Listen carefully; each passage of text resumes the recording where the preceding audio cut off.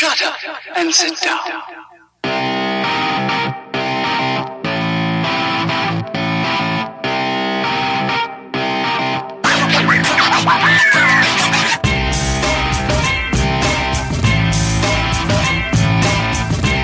You're listening to The Bridge, keeping you connected with all things sports. Here's your host, John Lund.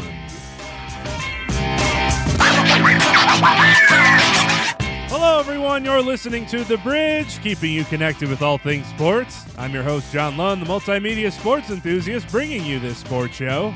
We've hit the century mark. We'll take a look back on how we got here and whatever else I happen to have up my sleeve on episode 100 of The Bridge.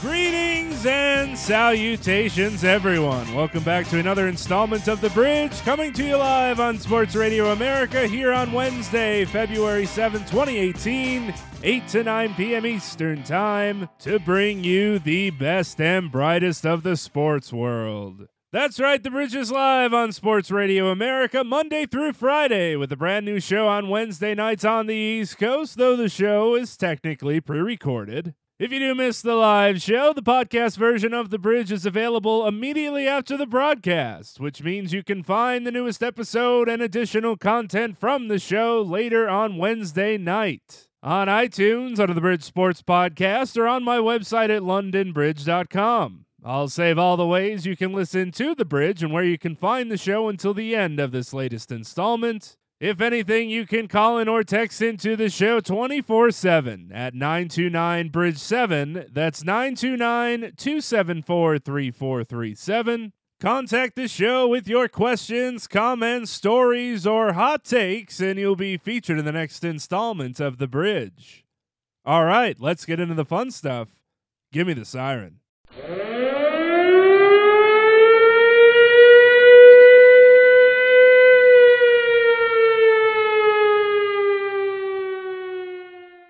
"100 episodes of The Bridge, and what an 100 episodes it's been. Well, maybe 3/4 or so of them. I'd rather not hear how I sounded in the early ones.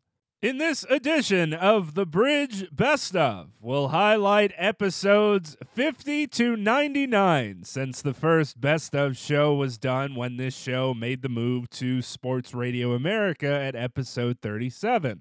But by show 50, the show really started to find its stride, with staple segments like Sports News Read Like Real News to lead off the show and Good Try, Good Effort to end the show. We've since added a gambling segment with Donnie Rightside, a movie review segment with Joe Barris, Wait Who to pay homage to some of the more unknown athletes in sports, The Drawbridge to compare something now to something then, Run It Back Same Teams, which flashes back to previous interviews had on the show, and the newest segment, The What? Highlighting the best sound bites and quotes from the previous week in sports. We've had more than 50 guests through the 49 shows, and I continue to thank my lucky stars that there's still people who will agree to come on a show that they've never heard of with the host they wouldn't know if he fell on them. But with that said, here are some of the best segments and best guests from episodes 50 to 99, which you can find at londonbridge.com or on iTunes by searching for The Bridge Sports Podcast. Let's turn back the clocks a little bit to get started to around this time last year, February 17th, 2017, episode 55. When New York Knicks owner James Dolan tried to take down Knicks legend Charles Oakley. It's time for the number one news anchor parody segment in sports radio. Here's this week's edition of Sports News Read Like Real News.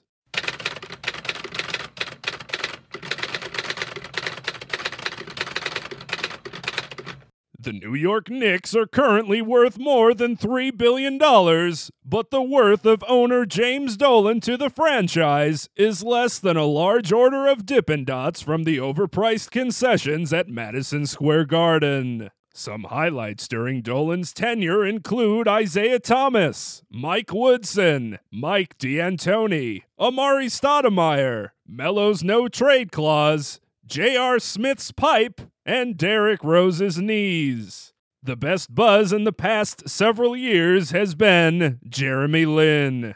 Years of disappointment came to fruition last week when beloved Knick alum Charles Oakley visited Madison Square Garden to enjoy a basketball game in the vicinity of owner James Dolan. Mere minutes into the contest, Oakley was approached by security and asked to leave at the behest of Dolan and to the disbelief of Charles. Oakley was visibly irate with the Garden security, and after an altercation and some shoving, Oakley was taken to the floor, arrested, and taken out of the Garden in handcuffs. He was brought to the local precinct before getting released that night. When the video of the incident surfaced, Knicks fans were understandably irate. Oakley and Dolan had different sides to their tale, with Dolan going as far as a spot on the Michael Kay show, where he called out Oakley for his behavior, suspended him from the Garden, and alleged that Oakley was a drunk. Dolan spent more time getting ready for the interview by way of his preparation binder that he brought along than he has in running a professional franchise, also admitting during the interview that he lets others take the reins of some basketball operations of the team.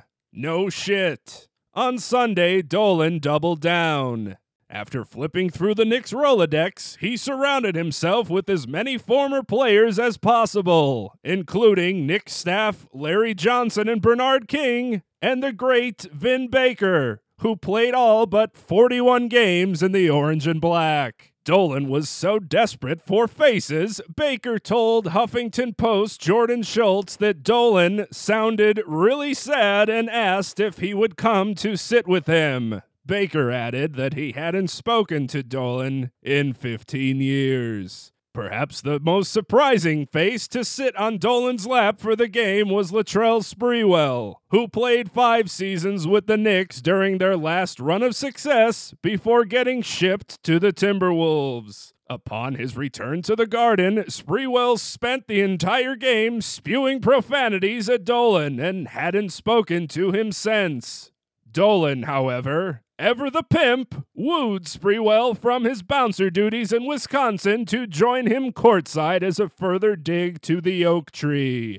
Thankfully, NBA Commissioner Adam Silver stepped into the matter like a gym teacher does to a scuffle during grade school recess. Dolan the bully was forced to explain himself during a sit-down with Silver and Oakley, along with a special guest via phone, Michael Jeffrey Jordan, also a friend of Oakley's. News then came out that the ban from the Garden was reportedly lifted, but Oakley simply asked the commissioner for an apology to the fans. If one apology does indeed come, Dolan should continue to include leading the Knicks to a downward spiral of disappointment. Instead of playing the kazoo for his band J.D. and the Straight Shot, an instrument about as difficult as escaping a finger trap is to a small child, consider putting the franchise into able hands. Take your briefcase and your preparation binder and do as the hyenas once said to Simba. Run, James. Run away and never return. I'm John Lund for Sports News Read Like Real News.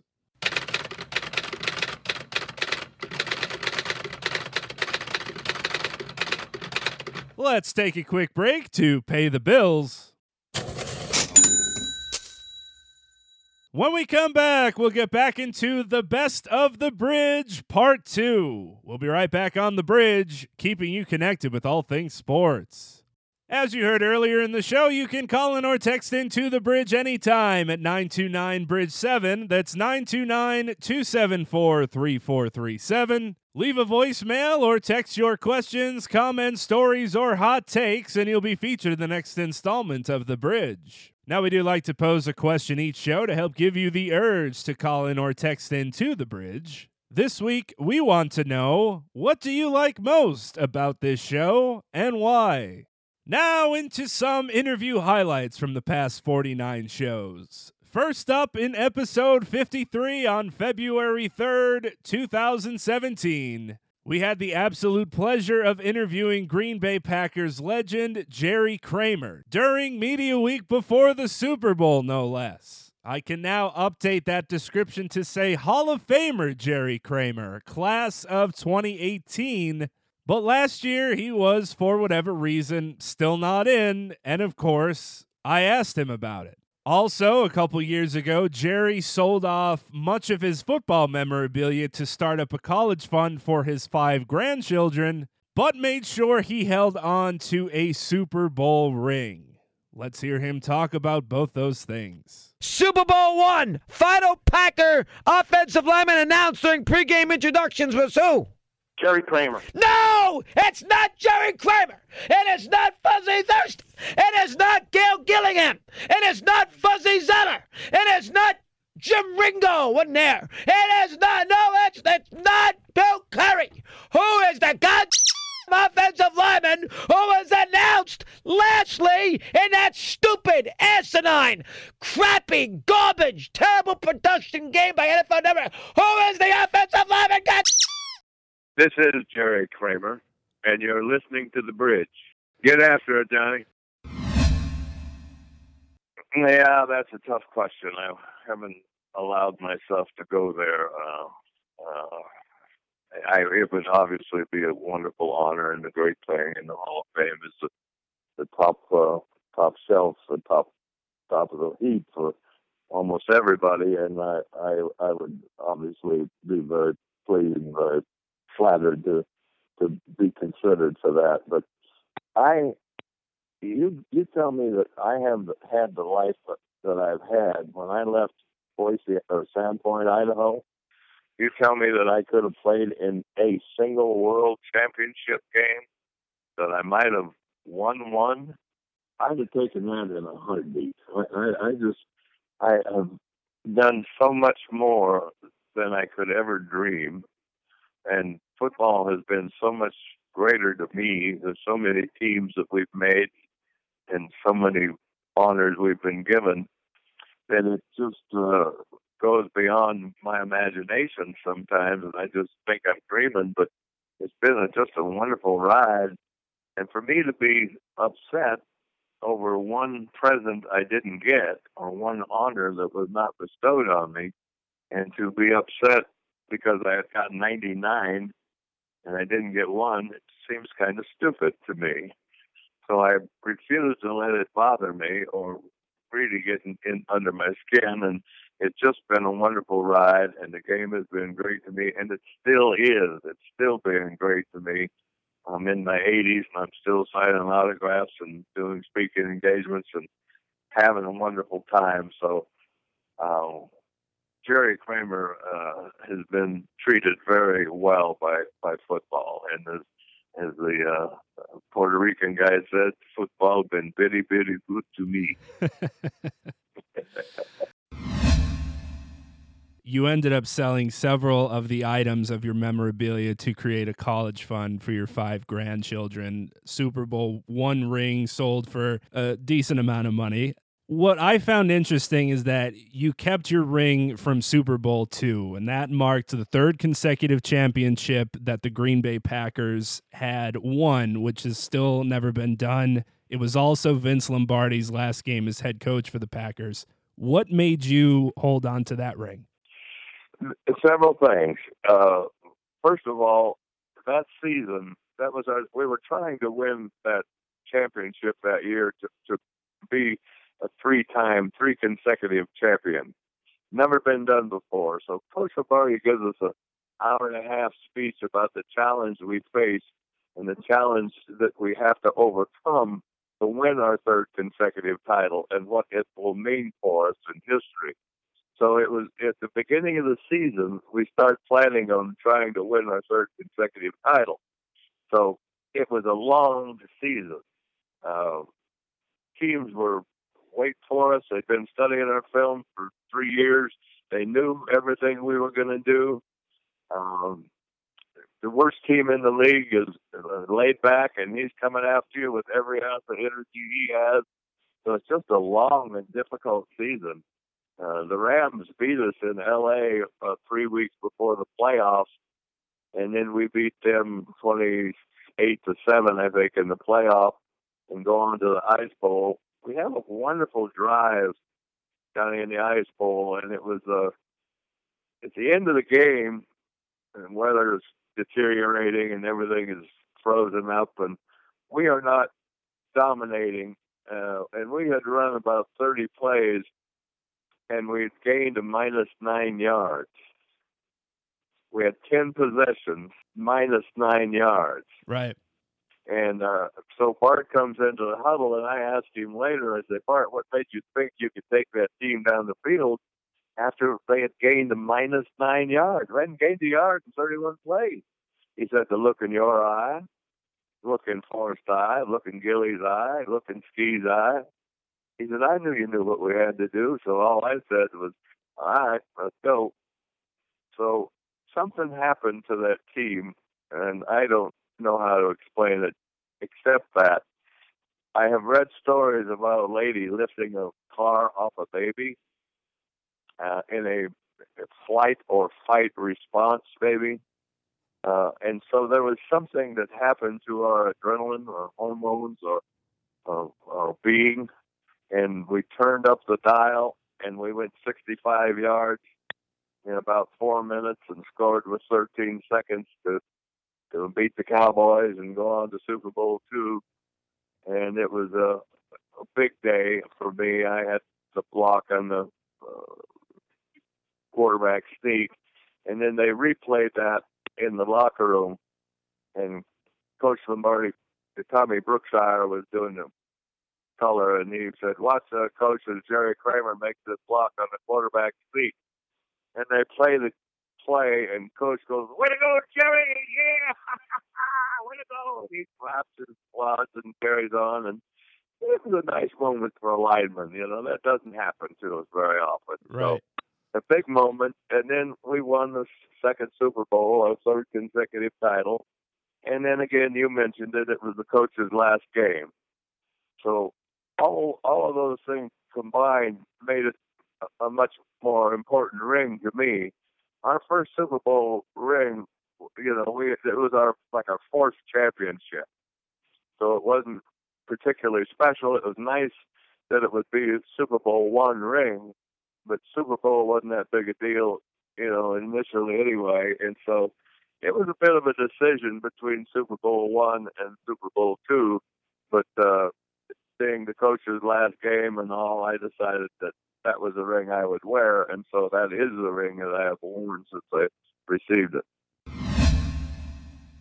Now to episode 58, March 10th, 2017, featuring Patrick Maher, the host of The Wrap, now without the W, on Mad Dog Sports Radio, Channel 82 on Sirius XM. Patrick has come a long way from odd end jobs to Cosmo Radio to sports talk, and is one of the more fun sports talk shows you'll hear. As part of the fun, Patrick introduced a new segment to his show after some scheduling changes on the channel called The Hot Box, which highlights some of the best sports from each show throughout the day. Come on, even coming out of your mouth, that sounds brilliant, no? Come on, that's a good idea right there. All right, this is going to be long. When I got into radio, the one thing I realized is that people would always be nice. Radio is the most insecure business on the planet. I met Evan Cullen and Babchick, and they were so genuinely nice to me, and I was blown away because in 10 years, people would come up to me and be like, hey, man, love your show. Hey, man, I think you're awesome. And then 2 minutes later, somebody would come up and be like, that person was just talking crazy shit about you. I say that to say this. What I thought would be funny is to create a segment where it's all about synergy, and we're like bringing the channel together and clowning on each other. And I thought, you know what? Oddly enough, I think if I do something where I play clips of the other shows and say objectively that was really good or this was really bad and treat it like a family, I thought the channel could benefit from it, because now this channel and the shows are about the shows, right? because you don't really tune into sports talk radio to hear my opinion on Brock Osweiler. People don't realize the people that listen to Mad Dog Sports Radio, they care more about the drama than they do about the sports. They just pretend to care about sports. So what I thought would be funny is to play these clips and then have this legit, objective discussion about the minute clips from the shows earlier in the day, and do it in a way that's lighthearted, yet in a way also being real about whether or not the segments were good or not throughout the day. And we were going through a transition, as you said. We were going through a transition with the channel, and I'm like, what better way to transition with the channel than kind of have everybody playing along?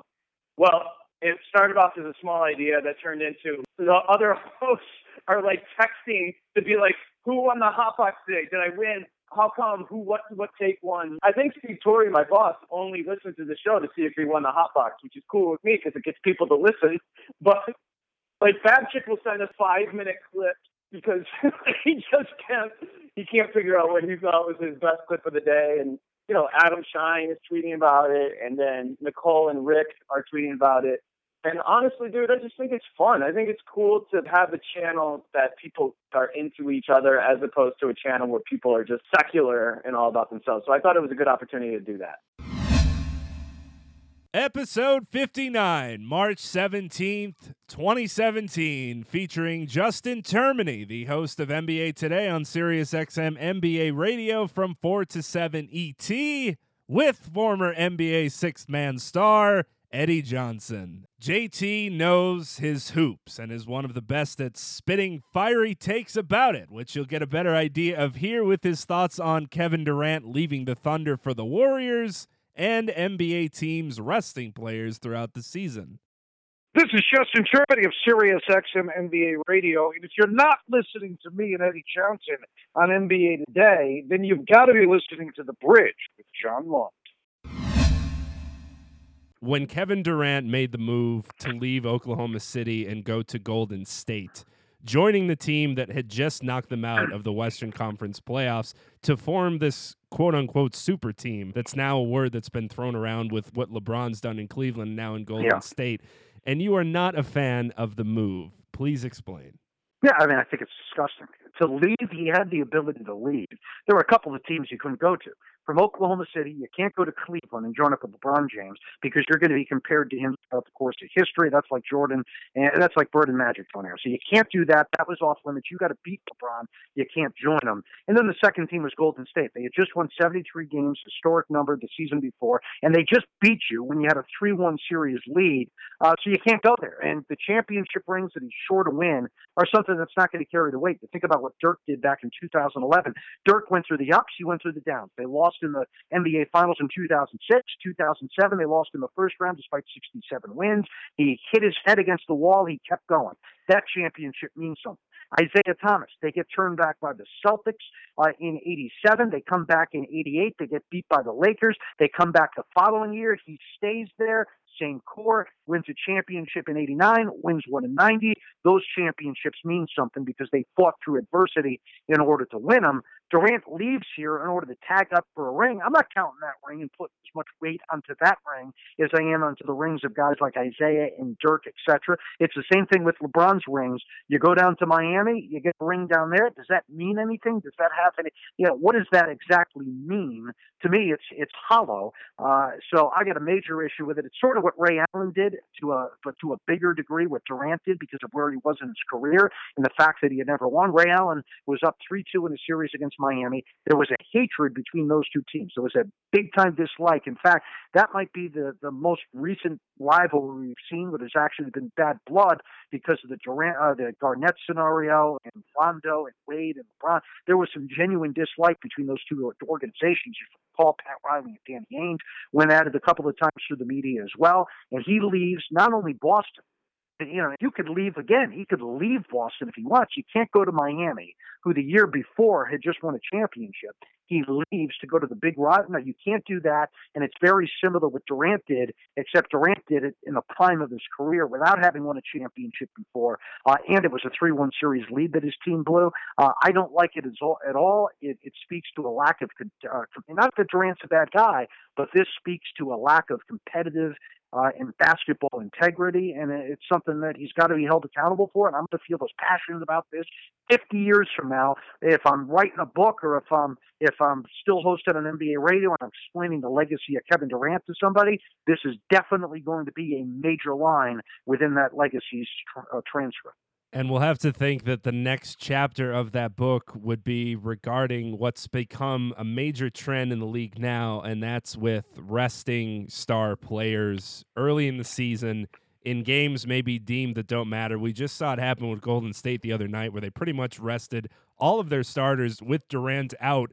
It even made it worse. What are your thoughts about teams getting into a trend of doing this? Greg Popovich, I guess you could argue, would be the person that really kicked this off, where he didn't care about his players playing at home in front of paying fans on the road. Whenever he felt like there needed to be rest, he would do it, and you couldn't really fault him just because of what he's done resume-wise. But now it's almost become a league-wide trend, and I don't believe you're too happy about that either. No, I'm not. And even when Duncan was back in the prime of his career, 28, 29 years of age, he was playing 81, 82 games. He was playing over 30 minutes a night. I mean, that's what he did when he won the MVP. But now he's taken it to a new level where you got Kawhi Leonard sitting games at the age of 25, which is disgusting. What Steve Kerr did the other day, and I understand the schedule was difficult, in sitting his guys for maybe the most anticipated game in the sport this year against San Antonio on ABC, on national television, where you've got people that are making special trips in to go see that game. It's the big one on the docket. You've got ABC who's paying billions and billions of dollars for the rights for these games, and that's how they're treated as the partners there. I think that's disgusting. You've got guys like Karl Malone, who in the first 19 years of his career played 40 minutes a night and missed 10 entire games. 10 entire games, and he's able to do it. And nowadays, you got 25-year-old, Klay Thompson, or 26-year-old Klay Thompson sitting out. You got 28 Kyrie Irving, Steph Curry sitting there. You got Kawhi Leonard at age 25, resting, and not just resting for big games. I mean, it's an embarrassment. Guys like Malone and Bird and MJ built this league off playing every single night, having pride in going out there. And when I say a guy's missing a game because of rest, I don't say it's because of rest. I say it's because of a lack of pride, because that's what it is. And I'm not comparing my job to theirs, but I haven't missed a day in my career yet. A couple of weeks ago, I got sick for 3 weeks, 3 consecutive weeks after the All-Star game. I was throwing up. I was, regurgitating my lunch an hour before I was to go on air. And it's not the first time I've ever done it. And I jumped on air and I hosted a 3-hour show because I signed up for that. And I take some sort of pride in the fact that I show up for work every day. And then I got to see a guy who's making millions and millions of dollars not show up for work. What LeBron did earlier this year, where he didn't even take the flight down to Memphis. He didn't even take the flight and sit on the bench down in Memphis. I mean, that's garbage. And you hear stories from playing with guys years ago. Guys years ago where they had travel, where they were playing 3 games in a row. Imagine that. Right now they complain about back-to-back. Back in the day, the 1960s, they're playing 3 games in a row. They're playing, never mind 4 and 5 nights. They're playing 5 games in 6 nights, yet they're going out there every day. They're not complaining. And what you hear when you read all these articles, I see all these articles. Tom Haberstroh is a big guy on ESPN.com, and I go back and forth with him on this all the time. He just writes all these articles, and he cites doctors, and he cites he cites quotes from different scientists, etc. What they don't do is they don't cite any quotes from guys who actually did it. Guys like John Havlicek popped out the air with me at one point and said, and he was very careful to make sure that he didn't want to criticize anybody. And he said, I really love the modern player, but here's the one thing I have to say is if you're in shape, you should be able to play 48 straight minutes, and then do it again immediately afterwards. You should be able to play a doubleheader back-to-back the entire game. I mean, here's a guy that played every single minute of the 1969 NBA Finals. Every single minute. And Havlicek can stand in the corner. He probably ran more than any player in the history of the sport, and he's got Jerry West tailing him. You look at Bill Russell in that same Finals at the age of 34, his final year. Bill Russell's final year, 1969, at the age of 34, after he had just got done playing in 11 finals over the course of 12 years. This was the 11th time that he was playing, 12th time he was playing in 13 years. 12th final in 13 years. He ended up winning 11. He played every single minute of the 1969 NBA Finals before he retired. If those guys can go out there every single night and bust their butt play like that, and athletes are supposed to be better today than they were back then, these guys should be out there every single night. I don't want to hear any excuses. And the thing that makes you sick is they almost wear it as a badge of honor. I'm good enough to rest. I'm so good that I can rest. I can take the day off. I think it's disgusting. I think it's a trend that's been started by Greg Popovich. It's something that's carried over by the league's best player in LeBron James. If LeBron took pride in going out there every single night, I think other players would follow suit. You still do have some exceptions, and it's the reason that I think it also separates these guys from Kawhi and LeBron in the MVP voting is Russell Westbrook has yet to miss a game this year. James Harden has missed one game over the last 3 years. Those guys take pride in going out there every single night, something I recognize, and I factor it in when I'm talking MVP. That is the type of passion people can expect to hear if they go to NBA radio Monday through Friday, NBA Today on Sirius XM. March Madness is one of the best times of the year, especially for that first week of the NCAA tournament, and it's definitely a time of year worthy of some praise.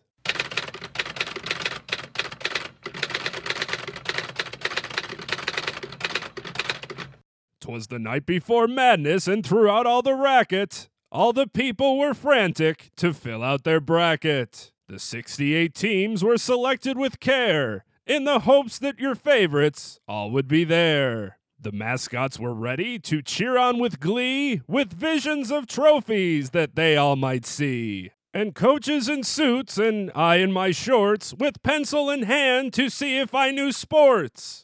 When highlights were playing and onions was screamed, I raced to the Google to see what it meaned. Away to the YouTube I scrolled in such fashion to see what Gus Johnson might scream with his passion. There would be just one winner, all others with loss. We'd hear one shining moment with Luther Vandross. But when viewing my bracket, did upsets appear? What teams would prove bust or would instigate fear? With Cinderella's dreaming and busts in the mix, I knew in a moment I made the right picks. More know than Lunardi and visions of fame, I picked up my pencil and shouted by name.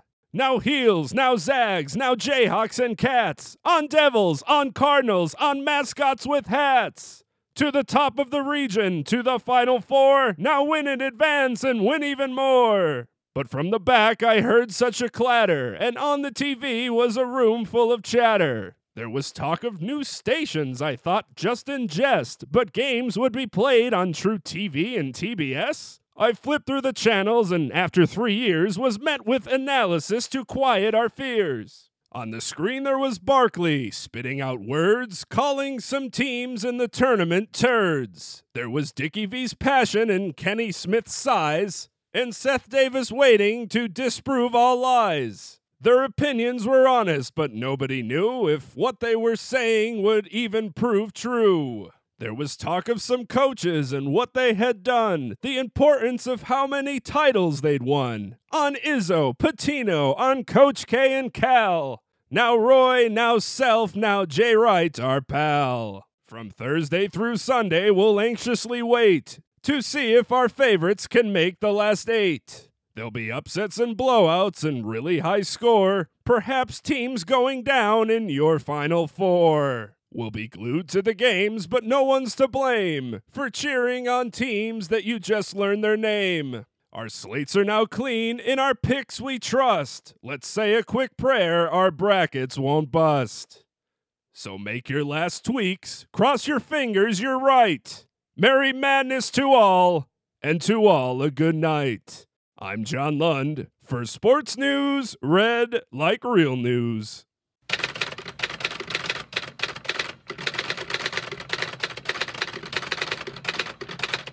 Episode 75, July 21st of last year, featuring Justin Clemenza, or Clem, as you know him from Barstool Sports. To pay homage to Kristaps Porzingis, who will miss the rest of the season with the Knicks after tearing his ACL, here's Clem's tale of going to the Porzingis homeland of Latvia to then report his findings back to Barstool. This is Clem, a.k.a. the Many Snacks Guy from Barstool Sports. BarstoolSports.com. Is that right? BarstoolSports.com. And you were listening to The Bridge with John Lund. Yeah, I mean, it's pretty vivid for me. So I started in November. Porzingis was, drafted that June, and started his rookie year with like that November basis when I started.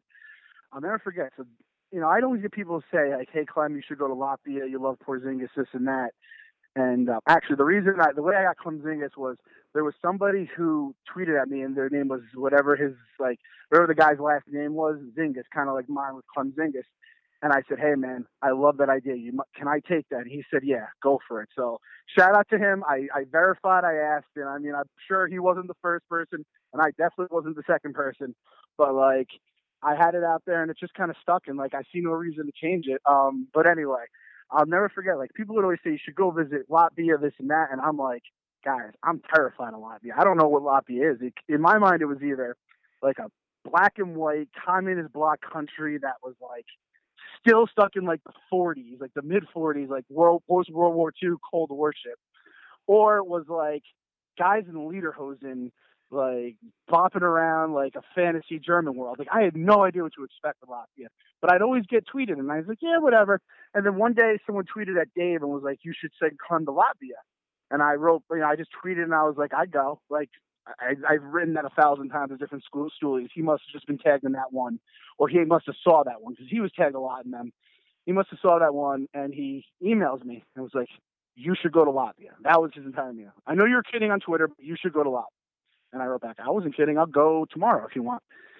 And then Dave writes back again. It's like probably the first email I've gotten from Dave since I started at Barstool, and probably like the fourth email since. I've probably received 4 emails from him since, to me, max. So he goes, so then he replies, "I CC'd Hank to this email, plan out your trip to Latvia, blah, blah, blah." Like, not time frame, not like do this, do that, not how to pay for it, whatever. I think I got Hank's number from the email. I texted him, like, he's like, "Dude, what the fuck?" I'm like, "Yeah, man." And, I think we might have said hello to each other at a KFC radio event once, like in passing. It's the only time we'd ever met, really. And we basically met at JFK Airport Hank got there, like, as we were getting on the flight. We meet on the line, waiting to get on the flight, flew to Moscow, and then it was like a, 10-hour, 12-hour, 14-hour flight to Moscow. Then had to take like a little tiny plane to Latvia from Moscow. And dude, the month leading up to that trip, I'm trying to come up with ideas. I don't know what I'm going to do. At the end of the day, I was like, the funny part is just me just being in Latvia, because no one knows what the hell Latvia is at that point. Like, no one still knows what Latvia is at this point, other than what they've seen maybe from my video. I was like, I was new with the company, and, Dave, like I said, Dave's a nice guy, but you don't want to get on his bad side where he thinks something's bad or stupid, or, you're not working hard, whatever it may be. And I'm like, I kind of got to do this. I got to go through with it.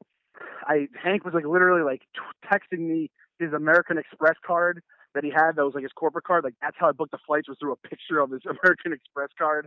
And it was like this like complete, Barstool, you always say it's like rag doll, rinky dink, like just like by construction paper, by the seat of our pants kind of operation. And like, that's what this whole thing was. And I was so nervous, man, for like that entire, build up to the trip, because I didn't know if it was going to be funny. I'm coming up with ideas.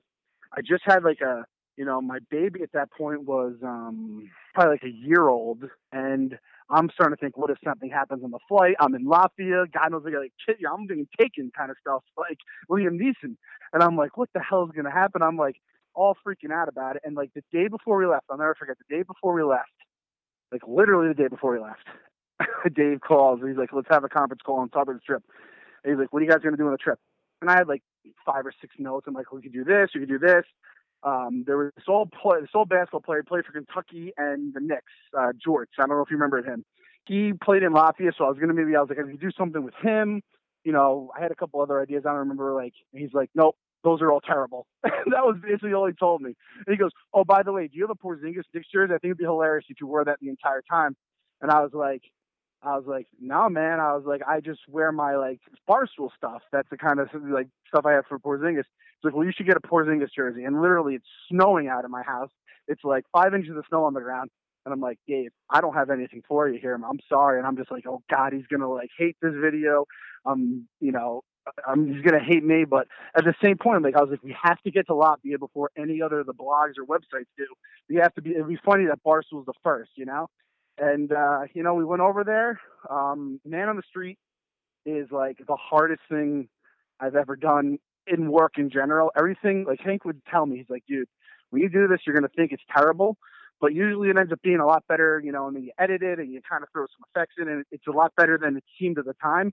But I was out there, dude, and I was like pure miserable the entire time because I'm just like, this is terrible, this isn't funny. But, with editing, and you just meet the right kind of characters along the way, and it came out pretty good. And the joke was like almost just the joke that we were in Latvia learning about Kristaps Porzingis was like kind of the punchline right off the bat. So I kind of got lucky that was kind of baked into the whole experience. But I mean, you said, what do you think of when you think of like the lead up and the trip? Like, I just think of pure terror, literally until like the last night there.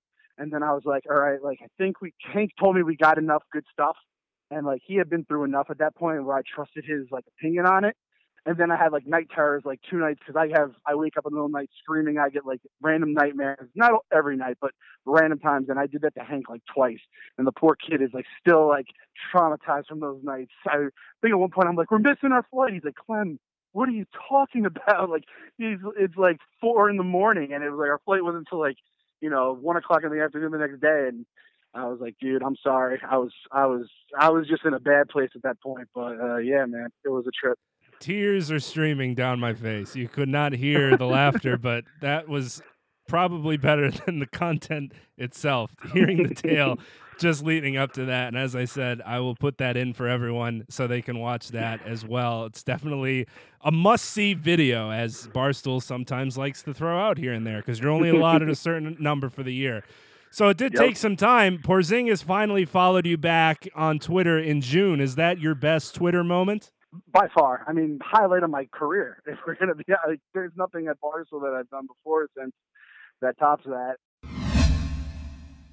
Remember when ESPN 8 The Ocho became a reality, at least for one day?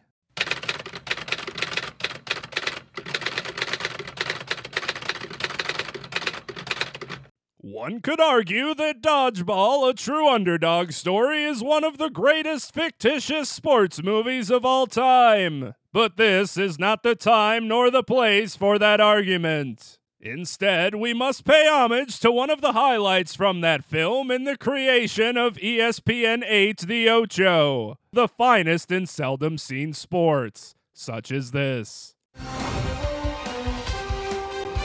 Las Vegas, a city built upon sand, broken dreams, and $5 lobster.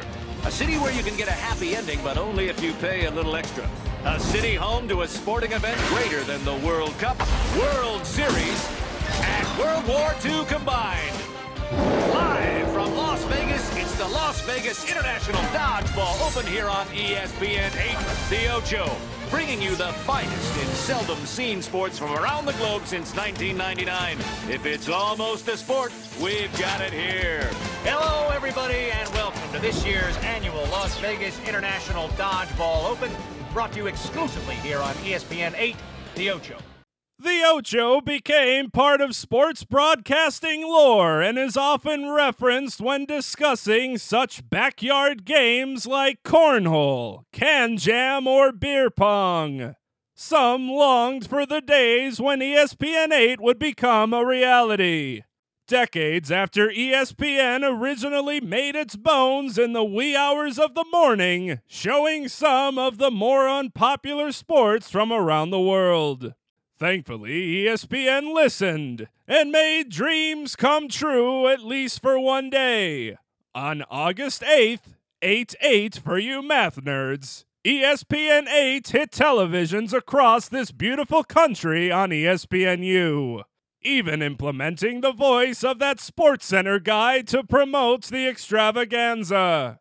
You're watching a special presentation of ESPN 8, The Ocho, on ESPNU. The day kicked off at midnight with the 2016 American Disc Golf Championship. Other sports throughout the day included roller derby, trampoline dodgeball, the Firefighters World Challenge, kabaddi, darts, arm wrestling, Moxie games including the Rock, Paper, Scissors Championship, Street Fighter, the U.S. Open Ultimate Championship, and the 2017 Championship of Bags, which perhaps fueled this revival when cornhole became must-see television a couple of weeks back as filler on ESPN2. The question is, was the Ocho a success? It's a bold strategy, Cotton. Let's see if it pays off for him. Was it ever? With social media leading one to believe that it might have been the greatest day in sports broadcasting history. And, humor aside, the athletes taking part in the events covered throughout the day do devote a large part of their lives to what many think to be nonsensical sports. In a world where those who were once deemed as nerds or weirdos can make careers from playing video games or flying drones, why not have a world where a game of dodgeball can be watched from the comforts of your couch? In fact, we need more. Who wouldn't want to watch a high-stakes game of Connect Four or Chutes and Ladders, or take sides to cheer on the participants of a rousing round of Red Rover, Red Rover? In fact, old Nickelodeon reboots should also be included in the next revitalization of the Ocho. The question is, would you watch? The choices are yours and yours alone. Good luck. I'm John Lund. For sports news, read like real news.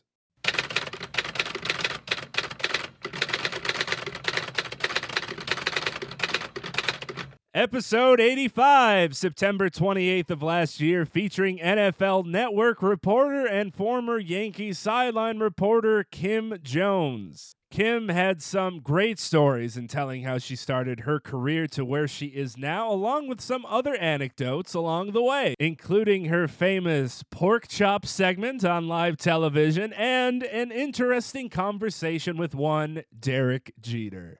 This is Kim Jones of WFAN Radio and NFL Network. You are listening to The Bridge with John Lund.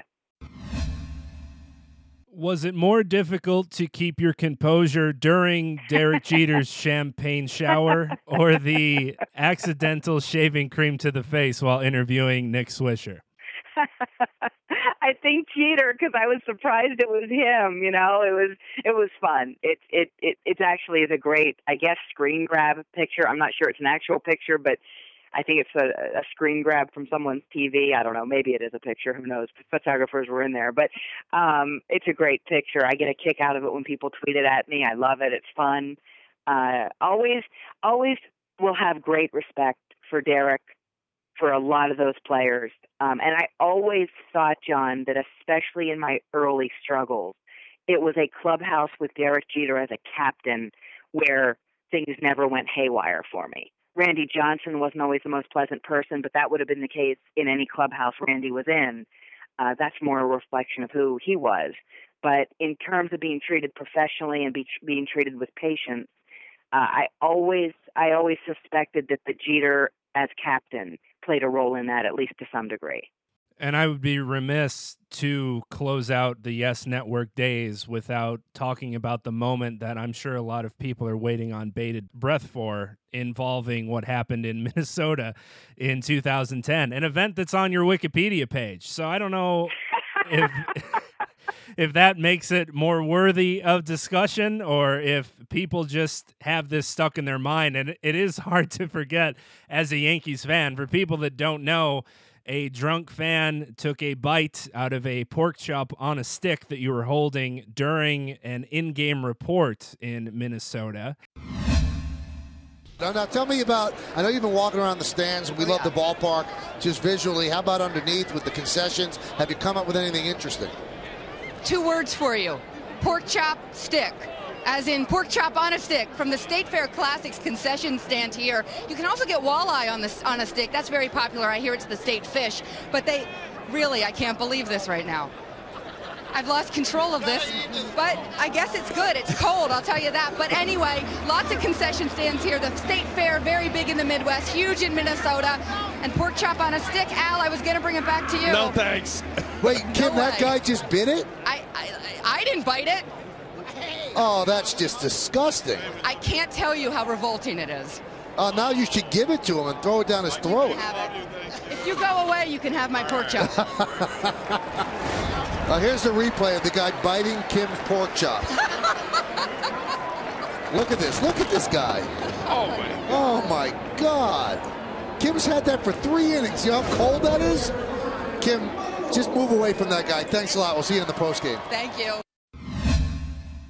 Well, first of all, I guess it's in my nature. I look back now and wish that I had just completely thrown caution to the wind, let him eat the darn pork chop and laughed my way through it, and maybe even tried to interview him, although I believe he was inebriated to a point where I'm not sure it would have been the most constructive interview ever done. But I'll tell you what, here's another thing that's perhaps a sign of the times, John. I can't tell you how many people have reached out and said, was that staged? And it's more now who ask me that than asked me that at the time. I can't imagine in my lifetime staging something like that. I can't imagine the Yes Network staging something like that. That was 100% reality TV at its finest. And I'll give you the background of how it happened. Target Field was new, so we wanted to kind of showcase Target Field, which is a gorgeous baseball stadium. And they had walleye on a stick and pork chop on a stick. Well, the walleye might not have handled the weight, if you will, and I'll explain that in a second, as well as walleye. So we went pork chop on a stick. We bought it, I want to say, 90 minutes, maybe 2 hours before you saw me with it on TV. It was Michael Kay and Al Leiter doing the game that night. I believe it was Al. I know Michael was there, and I do think it was Al.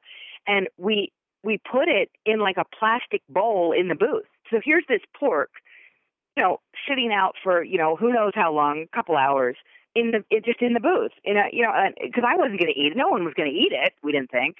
So it's sitting there, and it's time for my report, and I grab the pork chop on the stick. We're going to talk a little bit about Target Field, and then the rest kind of unfolded as you would have seen it if you watched the clip. I'm standing there. Someone told me later that the funniest part was I talk with my hands. So even if a pork chop on a stick's in my hand, I'm probably going to talk with it. Well, I did.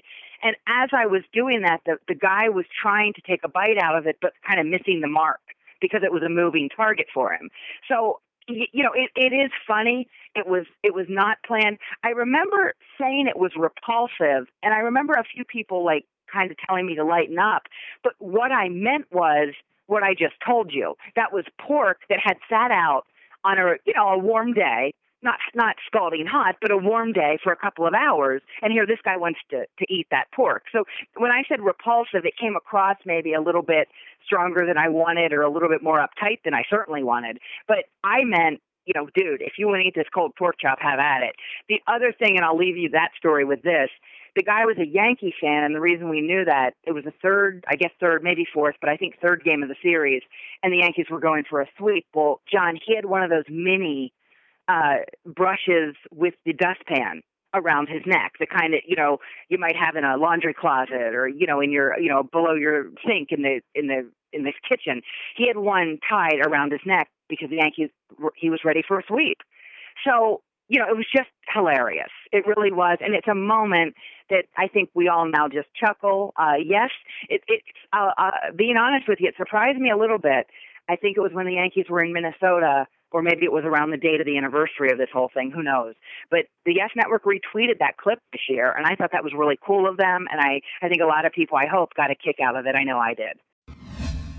Episode 91, November 9th of last year, featuring Damon Amendolara, host of the DA Show on CBS Sports Radio. DA has some great stories from his time in sports broadcasting, from a semi-feud with Mike Francesa over one of his sports updates to getting to interview Francesa and then co-host Christopher Mad Dog Russo while in high school, and then getting some of that footage on the ESPN 30 for 30 about the famous duo.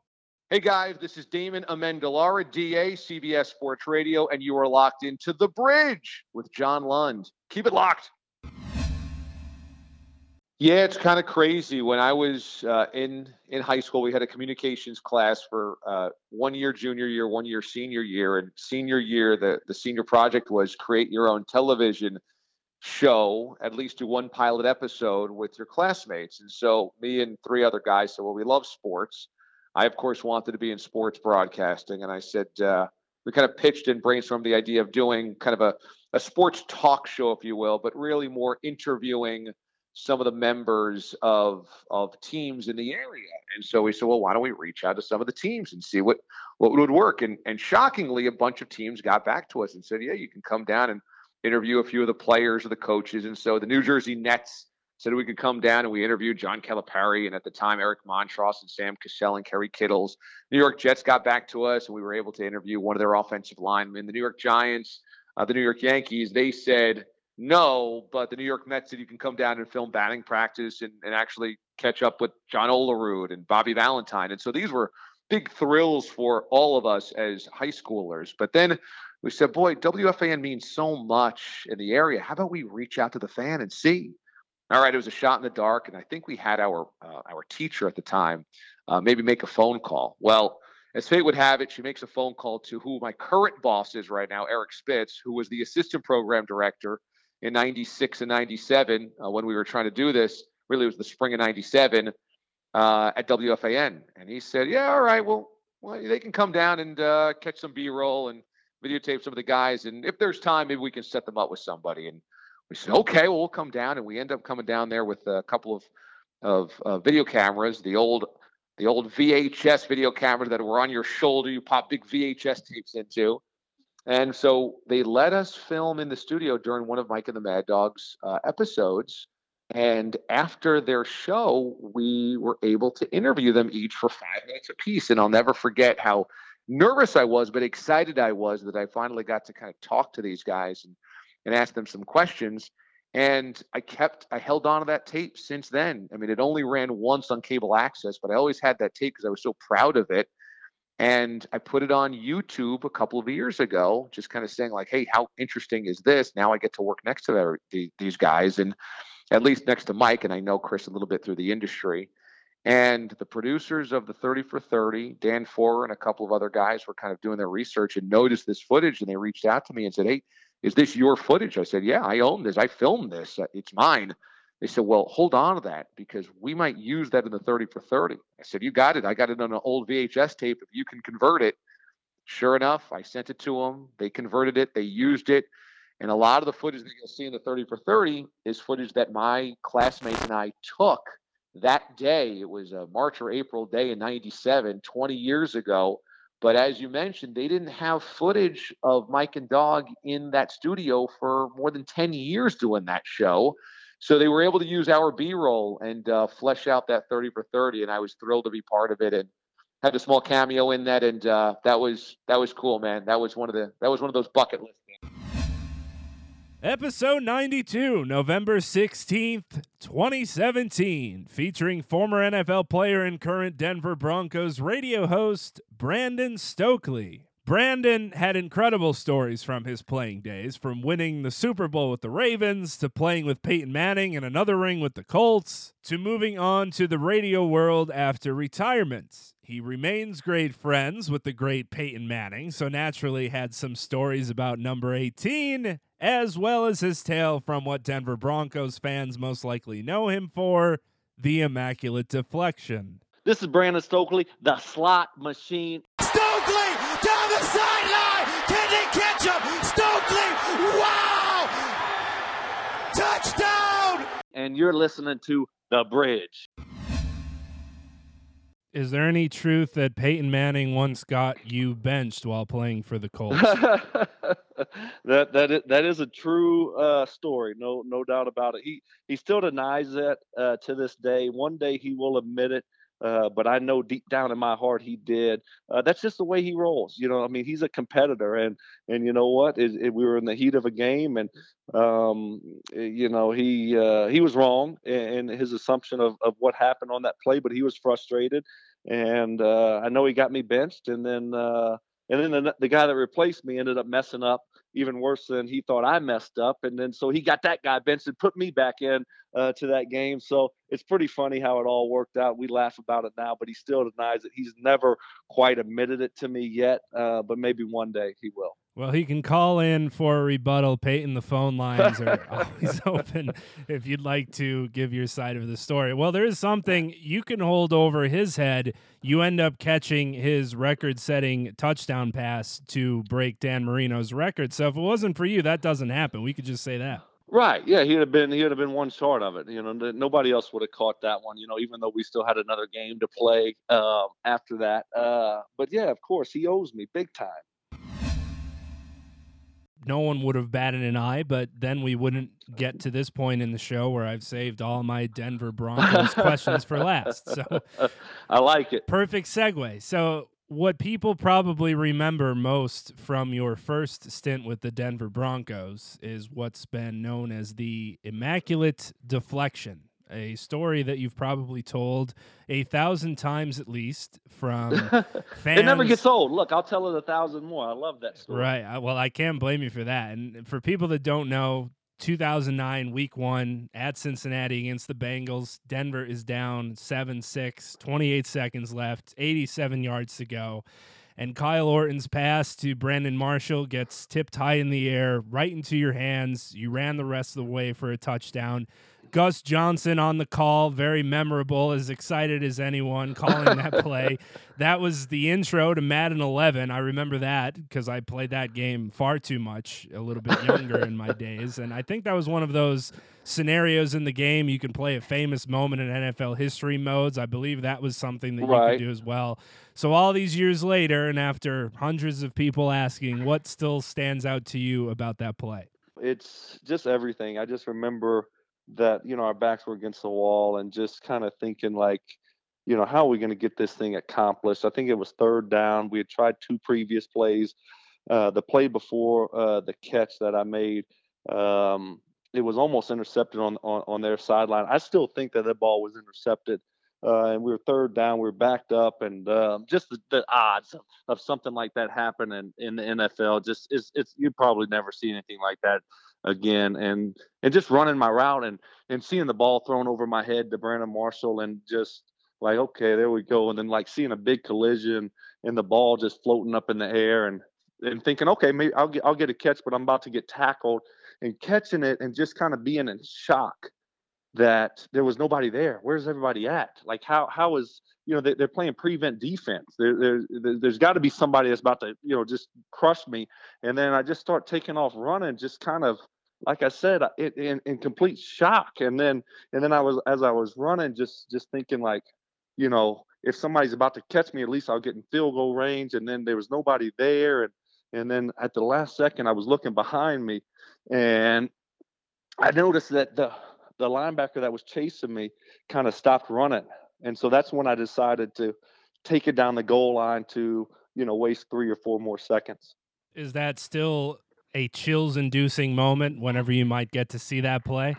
Oh yeah, no question. Sometimes on my radio show, they play that Gus Johnson call of it. And it just, Gus Johnson made it. He's the best, and he made that play even more special.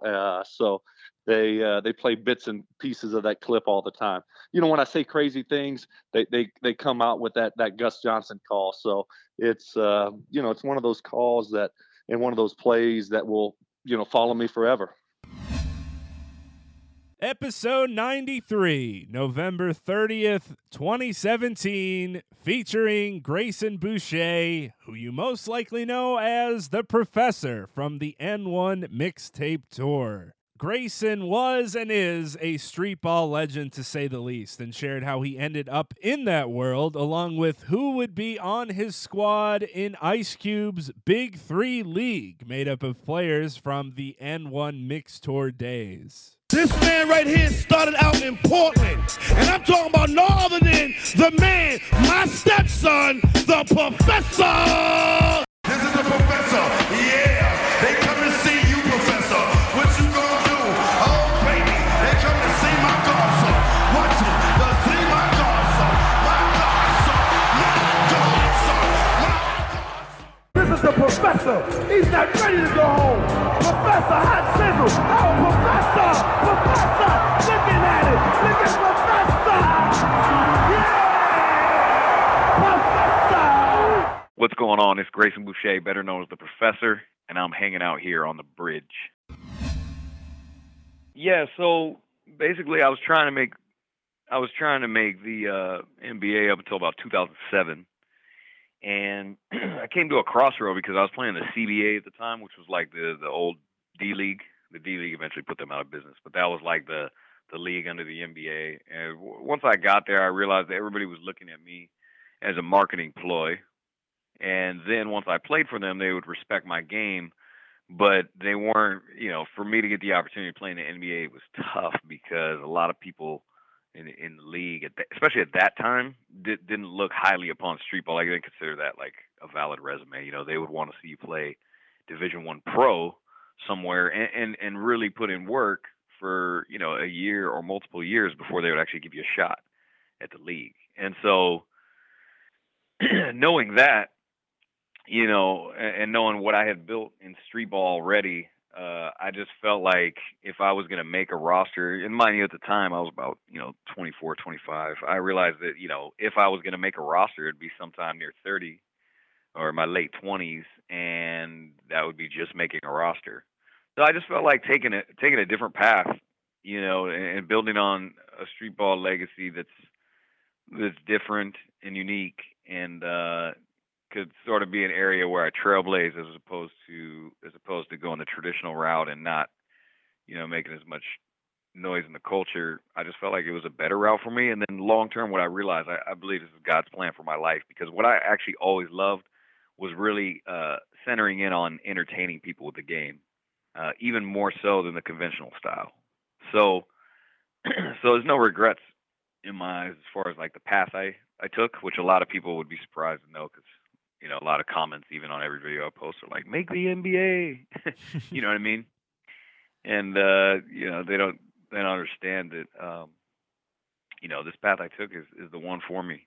And how was I able to do it? I think always just being cognizant of marketing, and then when the digital age it really came to the forefront, just capitalizing on that and really going hard, because after the N1 went off ESPN, then for me it was an immediate convergence to YouTube. And not skipping any time with that was a big help, I think, in parlaying my career.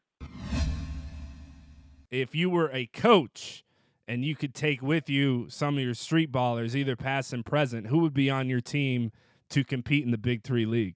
Oh, man. So if I got the Big Three squad, I got to go with Big Escalade in the middle, especially if it's a half-court game. Now he doesn't have to run but down the court. That would just be completely ideal for him. So Big Escalade's got to be in the middle. I'm going Skip to Malou starting at the 1. I'm going Ali Mo starting at the 2. Rest in peace, Ali Mo. And then I think I'm going to have on the bench, I'm going to have AO, Bone Collector, and I think I'll put Main Event on there as our Charles Barkley roughhouser. That'd be my squad I'd rock with, all street ball squad. Amazing. And, well, we know who the MC would be as well, so we've got Oh, no question. Duke Tango has to be in the building. We're not playing if Duke doesn't come. Episode 95, December 14th, 2017. The Opus episode of The Bridge, the Mike Francesa Goodbye Show Spectacular, featuring a baker's dozen worth of guests to honor the sports pope. Mike Babchek, co-host of The Morning Men on SiriusXM Mad Dog Sports Radio and friend of the show, who was featured in episode 33, returned to tell some first-hand tales with WFAN and Mike Francesa. Hey, this is Mike Babchek from Morning Men on Mad Dog Sports Radio, SiriusXM, Channel 82, and you're listening to the sexy beast, John Lund, on The Bridge. That's right, The Bridge. That's where I met my wife, under a bridge. I mean, there was a couple of things that truly stood out. Number one, I really didn't like my. There was 3 different shifts. There was 3 different times of the day that you were the intern. So it's like Tuesday, and then you did the afternoon shift, and then you get Mike and Dog. But you also had to do a night shift, and you also had to do something on the weekend. And a lot of times that was early, so they would move you around. But that was smart, because then an intern would actually deal with all the different types of shows. So obviously, like the Tuesday and the Wednesday, I think I had Mike and Dog. That was it. Those are the 2 big days. Because, you're in there you're part of that show and you're in the newsroom, during the live broadcast. The Saturday morning shift with Richard Neer, that was tough. I skipped that a lot. And, that's why I wasn't a very good intern. But when I was interning with Mike and Doug, I remember two big things. One day, Russo came in with all his kids. I think he was three, maybe it was even the fourth one. He brought them all. And, he's talking to Mike, and Mike's like, what do you bring on the kids? And then Doug's like, it's okay, we got to keep them in the newsroom there. And Francesa turned to me and said, he'll watch him. I said, what? Yeah, you'll watch him. Doug's like, you got to watch him. This is big for you. What's your name? It's Mike. All right, you got to watch the kids. Mike's like, yeah, he'll watch him. He'll watch the kids. Okay? All right. Well, then I guess I'm going to watch the kids. And that day, that's sure enough, for about 3 hours while they're doing their show, I was entertaining little Timmy Russo and Colin and everybody else. It was crazy. It was like a little daycare. That was fun. The other big thing was I used to get lunch. I used to get lunch for them. And there was one day where Mike's like, Mike, kid. Mike Francesa would call me kid. He never knew my name. Russo learned my name, called me Mike. Francesa, kid. It was the kid. Hey, kid, go pick up my lunch. I went to the store. They had his order ready. I pick it up. It's like a giant platter. It's like a salad platter. I mean, there's chef salad that's gigantic. So I'm like, oh, man, this is huge. Obviously, this guy's so nice. He bought lunch for everybody else. I bring it back. That was just for him. This giant platter. I mean, it was crazy. He had his Diet Coke. But still, even I remember thinking, I'm like, oh, he's eating the salad. That's good. He's eating the salad, and he's got low-fat dressing. That's pretty good. And then he came back out after his meal, and he's like, hey, kid. I'm like, yeah. What do you need, Mike? Go to the vending machine and get me a C6. What? C6? Yeah, C6. Okay. All right, fine. I go back to the vending machine, C6. C6 was a Texas-sized cinnamon bun. It's the biggest cinnamon bun I've ever seen in my life. So if he was eating healthy, yeah, he ate the salad, but a giant one, low-fat dressing, Diet Coke. But then, you got to get the sweets. I mean, here's Mike Francesa. So you got a Texas-sized cinnamon bun. I'm telling you, those are the two big takeaways from my internship. I mean, obviously, they're bigger things, but that's just not the way my brain works. But what an honor, though, to just be a part of something like that. Because that show, I mean, really, it'll go down as the greatest sports talk show in history. And no show will ever top that. Ever. And I'm on one. But it'll never come close to Mike and the Dog. Kevin Clancy of Barstool Sports dropped by to talk about breaking the wall between Francesa and Mongo Nation with his back after this t-shirt. What's up, you mutts? It's KFC from Barstool Sports, and you're listening to The Bridge. It's surreal to have it all actually come to fruition and be like tangible. It's very humbling to go from a fan to even having, one iota of a connection with him is very cool. I was lucky in the sense there was a lot of guys who came before me who were, paying homage to Mike with parody accounts and jokes and, putting out his content and websites and whatnot, soundboards, all that cool shit.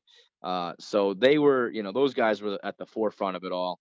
And I was lucky enough to kind of be adopted by Mongo Nation. I don't necessarily consider myself a true member of Mongo Nation. I think those guys take it to a whole next level. But the fact that, those guys are down with Mike, they're down with Barstool, and there's kind of a connection there was very cool. Monzo, his producer, was a huge driving force in it because he became cool with Barstool, and he was the connection. He's on Twitter, he's on social media, so he was kind of the liaison because, like you said, Mike doesn't do the tweeter. Why would I give it away for free? You got to come listen to me at 1:00 every day. I'm not going to give it away for free. You kidding me? So those, Mongo Nation and Monzo played a huge hand in it. And then it's a funny story about those T-shirts. So we had a T-shirt guy out. Our third party operates out in Cincinnati, Ohio. And I said to him, we got to make a T-shirt for Mike Francesa. And he was like, who is that? I almost wanted to punch him in the face. Like, what do you mean, who's that? He's a sports pope. He's number one. So I explained to him who Mike is. And he's like, so let me get this right. You want to sell a T-shirt for a 60-year-old sportscaster? And I was like, yes, just fucking do it. Just listen to me and do it. We make the shirt and they go absolutely bananas. They go viral. People are buying them for the Bar A appearances. They're buying them for FrancesaCon. Mongo Nation adopts them, loves them. They're selling like wildfire. And Mike, and like you said, Mike takes notice of them, and he wants a whole batch of them for his family. That's when I get the message from Monzo. Can you bring a whole box of different sizes for Mike and his fam? So at that point, he's still being simulcast on Fox Sports 1 at this point. And he was kind enough to hold the shirt up and explain Barstool Sports. Is that it? Barstool Sports? And then they go super viral, and sales go like through the roof. And I'll never forget that guy out in Cincinnati, our t-shirt guy, being like, well, I don't know like how this happened, but you were right. Like, this is one of our all-time best sellers. I was wrong, you were right. And I was like, that's the power of Mongo Nation. Don't ever doubt Mike Francesa. And the fact that I got to be the guy kind of making, the in between, the go-between of Mike Francesa and the internet to bring, Mongo Nation a little bit of spotlight, get the t-shirts out there, and introduce. I guess what I would say is the real best part about it for me is I introduced Francesa to a lot of people outside the New York market, a lot of the Stoolies who had never heard of him beforehand and weren't able to listen to him on a daily basis they still know his all-time moments. You can ask some of these guys from Boston or Chicago, and they'll know about Mike Francesa's snowblower or any of his various meltdowns. So I think not only introducing him to the internet, but or I should say introducing Mike to the internet, but introducing Stoolies from other markets into number one has been probably the best part of the connection. And at last, somehow, some way, we closed out the show with a phone call from the magnum opus of guests, the great Sour Shoes. Mike, I always like to you and your Zoo and your family. Oh, thank you, Don. You've been very gracious to me in my career. Mike, did you get the hummus ranch salsa I sent you, and a little bit of that horseradish and hot sauce?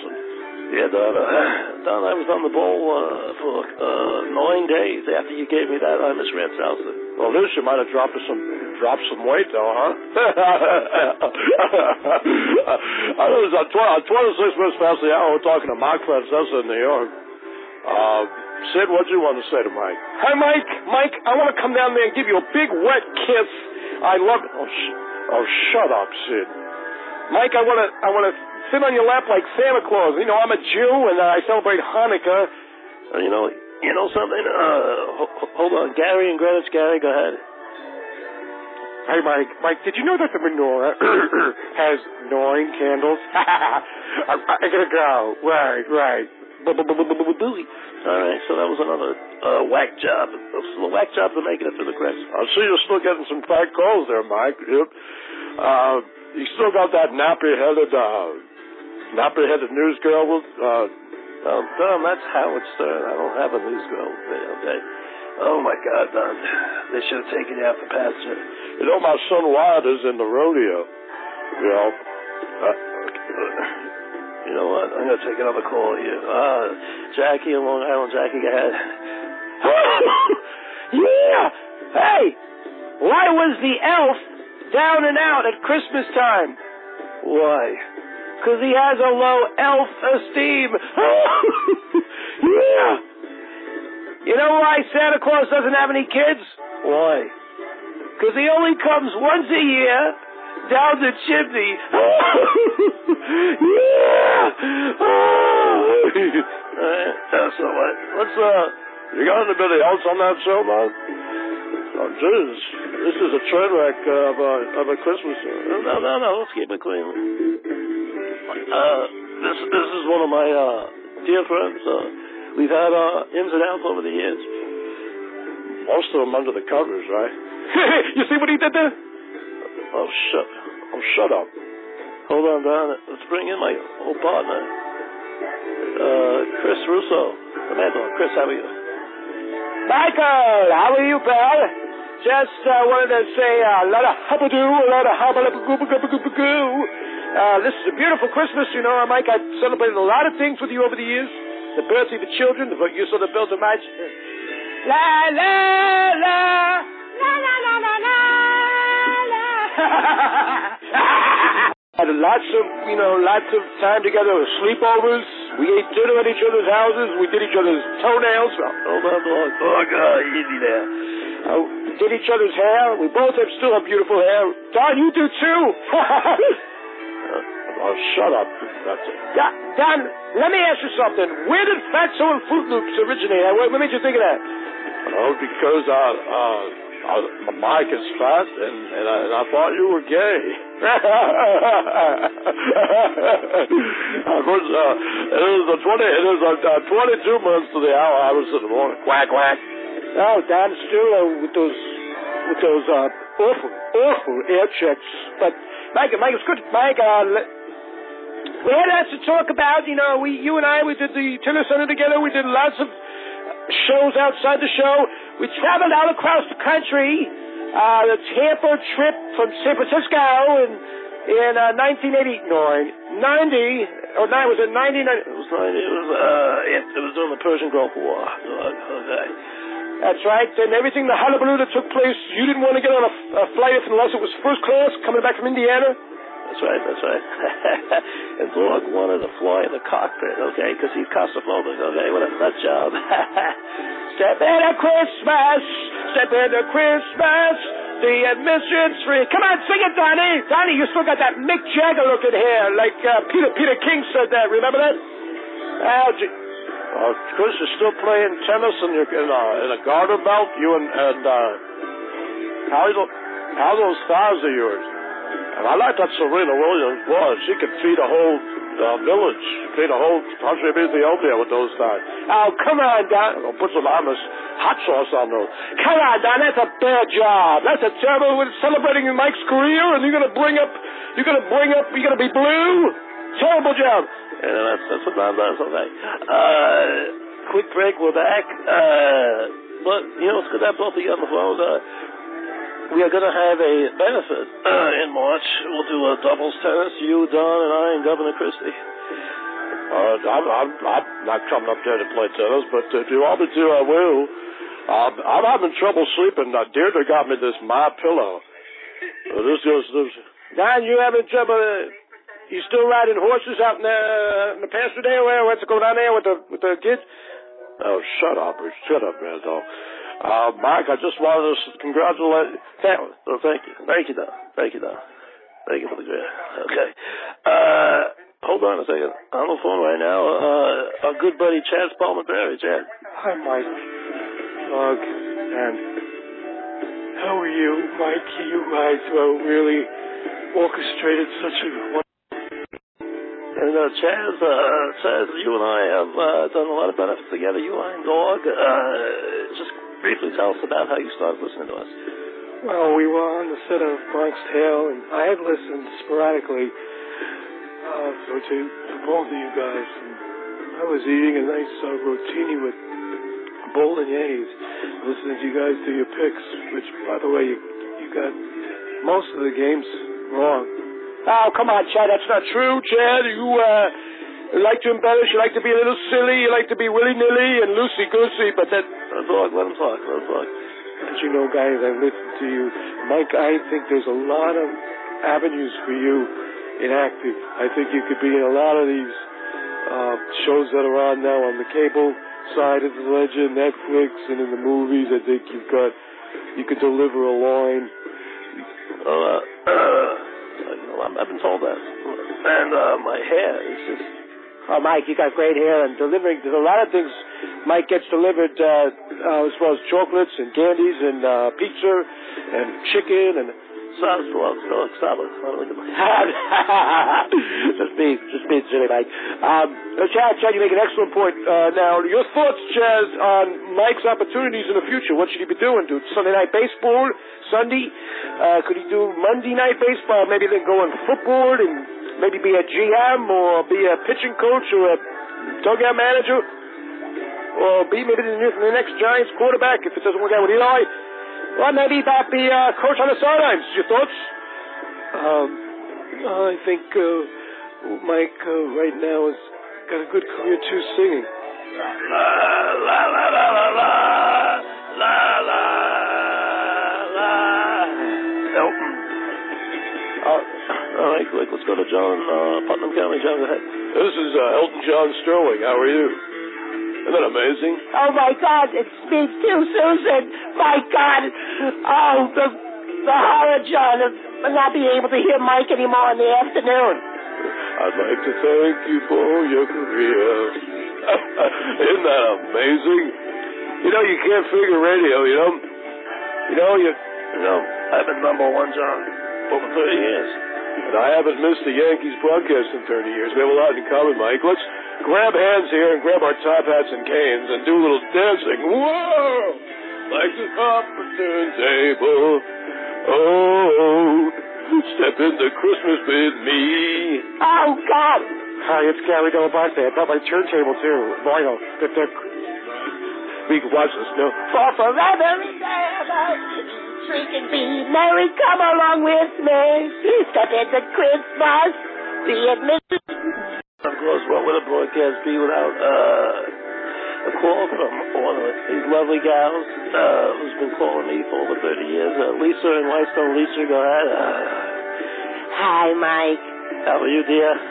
Good. I just got the biscottis and the pizzelles all baked, and I just wanted to commend you for your career. You never had me in the studio, but that's okay when you honored your long-time call. Well, hey, listen, that happens. You know, I thought some callers are better from the phone, okay?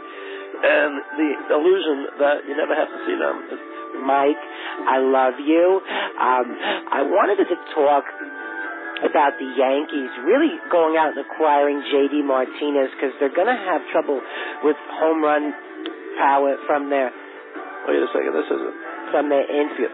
This isn't Lisa. Okay, this is... You think I'm born that accent? Mike, it's Jerome from Manhattan. You beg me. The Yankees have to get a slugger to fill in the void at second base. J.D. Martinez can play second base. Mike, he hits the ball to right field. He would make that bandbox Yankee Stadium. Mike, they have to sign you. All right, wait a second. All right. I love you, Mike. I love you. Well, that was weird. Okay. So this guy just comes on and screams like that. But, hey, listen. It takes all kinds. And that's what made the show as great as it was over the years. Mike, that was excellent. Good up. That was not poorly produced. That was excellent job there. Excellent. Because Harry got his hands on it. No, Eddie hasn't been with us for a few years. Okay. Mike, nice of us to have a moment here just to talk a little bit. I love you, Mike. I love you too, dog. Don, you still there? Yes,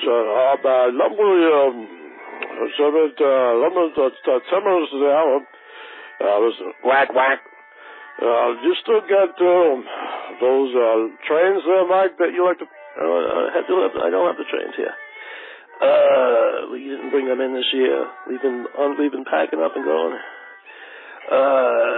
Okay, so... All right, Mike, I'll do also. Talk to you soon. Love you. Thank you, Don. So long it's just you and me to finish up here.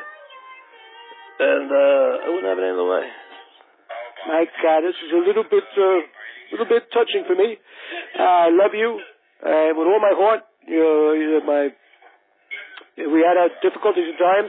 There was a year and a half we didn't even talk. We did the show we did two separate shows because you didn't like the fact that I kept your name out when you went on vacation after our first 9 months together. And but we got over that. We got over a lot of our problems, contract issues. They told me, okay, a newborn king to see, There's Drummer Boy, huh, Hank? Sing it.